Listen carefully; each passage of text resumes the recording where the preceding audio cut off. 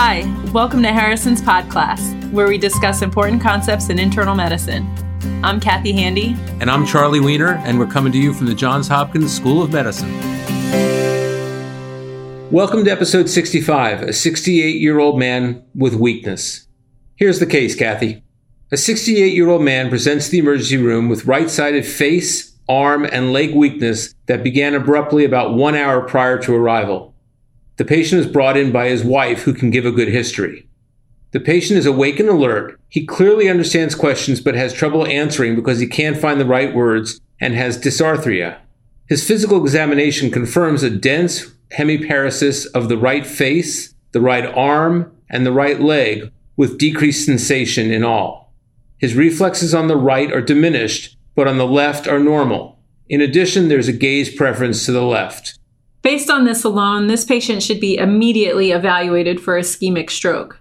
The mnemonic to remember for warning signs of stroke is FAST, or F for face drooping, A for arm weakness, S for speech difficulty, and T, time to call 911. And this patient has those. How would you characterize his aphasia? It sounds like a classic Broca's aphasia, which is a fluent aphasia with difficulty finding words but intact comprehension. This can be very frustrating to patients who experience it. Okay, let's get back to your initial thought because our clinicians were thinking the same. An emergent non-contrast head CT showed no evidence of intracranial hemorrhage or edema, but there was only mild loss of gray-white matter differentiation diffusely. So the team is thinking of administering intravenous recombinant tissue plasminogen activator, or TPA, for this patient. Yeah, I would agree with that assessment. The National Institute of Neurological Disorders and Stroke, or NINDS, had a study, the RTPA stroke study, that showed a clear benefit for IV TPA in selected patients with acute stroke. This study used IV TPA versus placebo in ischemic stroke within 3 hours of onset of symptoms. One half of the patients were treated within 90 minutes, and symptomatic intracranial hemorrhage occurred in 6.4% of patients on the TPA arm and 0.6% on placebo. In the TPA group, there was a significant 12% absolute increase in the number of patients who only had minimal disability. Okay, that's pretty impressive, but what about mortality and morbidity? You mentioned a much higher risk of intracranial hemorrhage. In that study, there was a non-significant 4% reduction in mortality in the TPA group. So despite an increased incidence of symptomatic intracranial hemorrhage, treatment with IV TPA within 3 hours of the onset of ischemic stroke overall improves clinical outcomes. Okay, but is that the final answer? What about things like age and timing? Yeah, so it does get a bit more complicated. So 3 subsequent trials of IV TPA did not confirm the benefits of that initial study, perhaps because the dose of TPA used or the timing of its delivery and then variations in the sample size. When data from all randomized IV TPA trials were combined, however, efficacy was confirmed in the less than 3 hour time window, and the efficacy likely extended to 4.5 and possibly even 6 hours.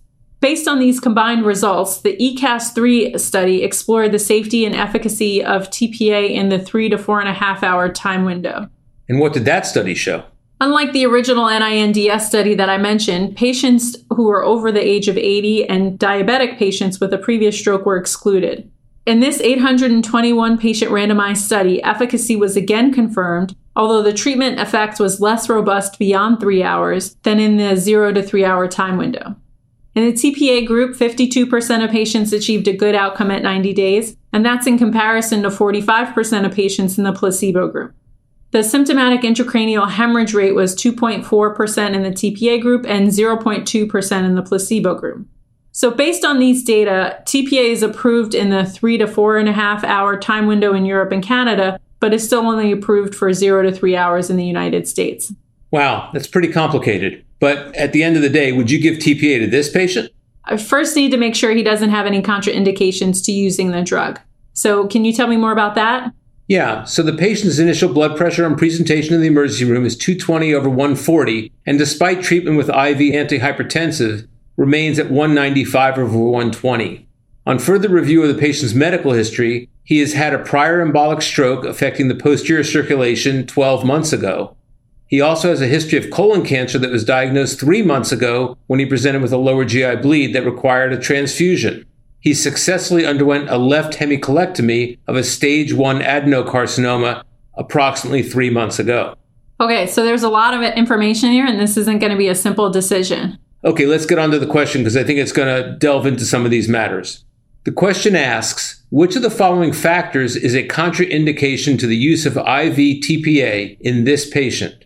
And the options are A, age greater than 65, B, blood pressure greater than 185/110, C, gastrointestinal bleed within the past 3 months, D, major surgery within the past 3 months, E, a prior embolic stroke, or F, none of these is a contraindication. Well, let me go over the contraindications for TPA administration. So they are a sustained blood pressure over 185/110 despite treatment, a bleeding diathesis, a recent head injury or intracerebral hemorrhage, major surgery in the preceding 14 days, gastrointestinal bleeding in the preceding 21 days, or a recent myocardial infarction. So for this patient, he does have sustained hypertension despite treatment. So that would be the contraindication to administering TPA, and that would make the answer B. And for the rest of the options? Well, the other major thing that came up in his past history is this GI bleed in the setting of a colon cancer 3 months ago. But that's outside of the time period that would be considered a contraindication for TPA, and he's had successful surgery. The prior embolic CVA that he's had is not a contraindication. And I'm assuming that the persistent hypertension, the contraindication there is because it increases your risk of intracerebral hemorrhage? Yes, that's right. Okay, well, while we're talking about ischemic stroke, let's continue to discuss treatment. This is a two-part question. This patient did not get TPA because of his hypertension, as you articulated.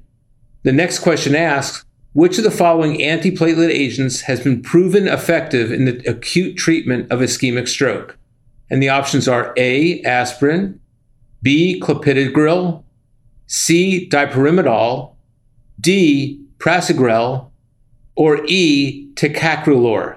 So aspirin is the only antiplatelet agent that has been proven effective for the treatment of acute ischemic stroke.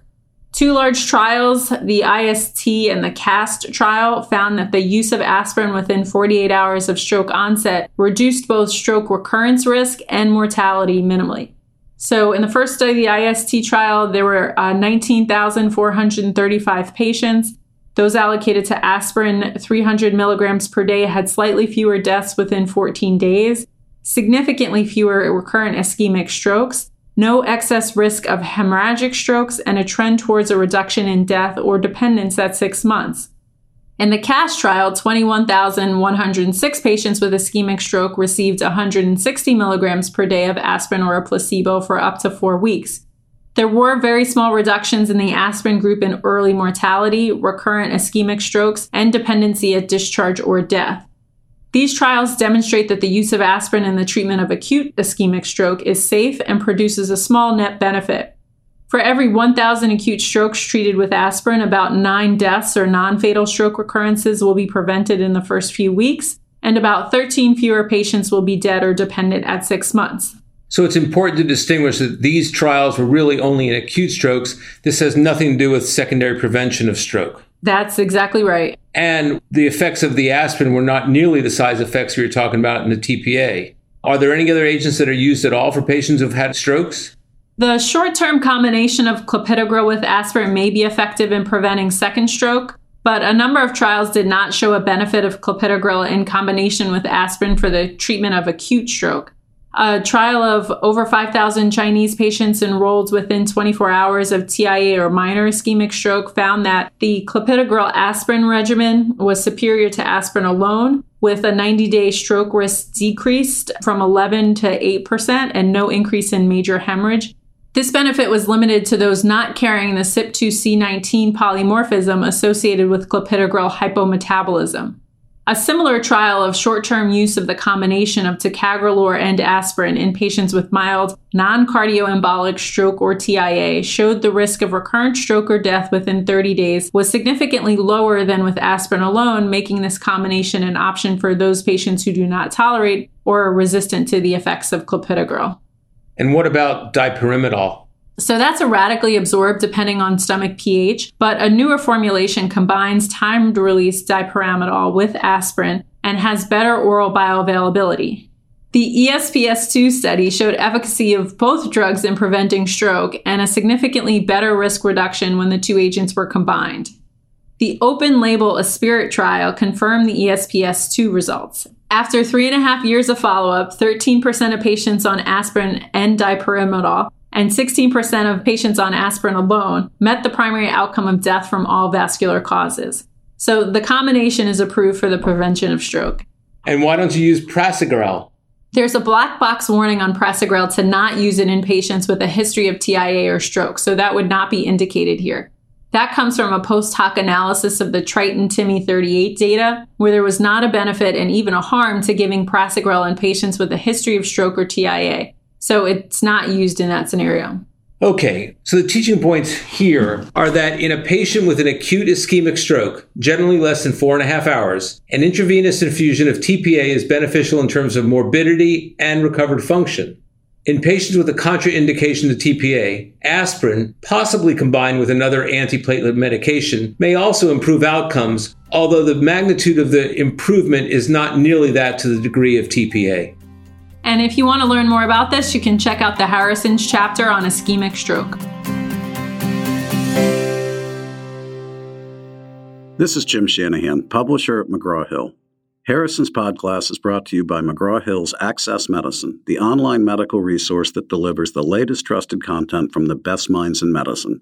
Go to accessmedicine.com to learn more.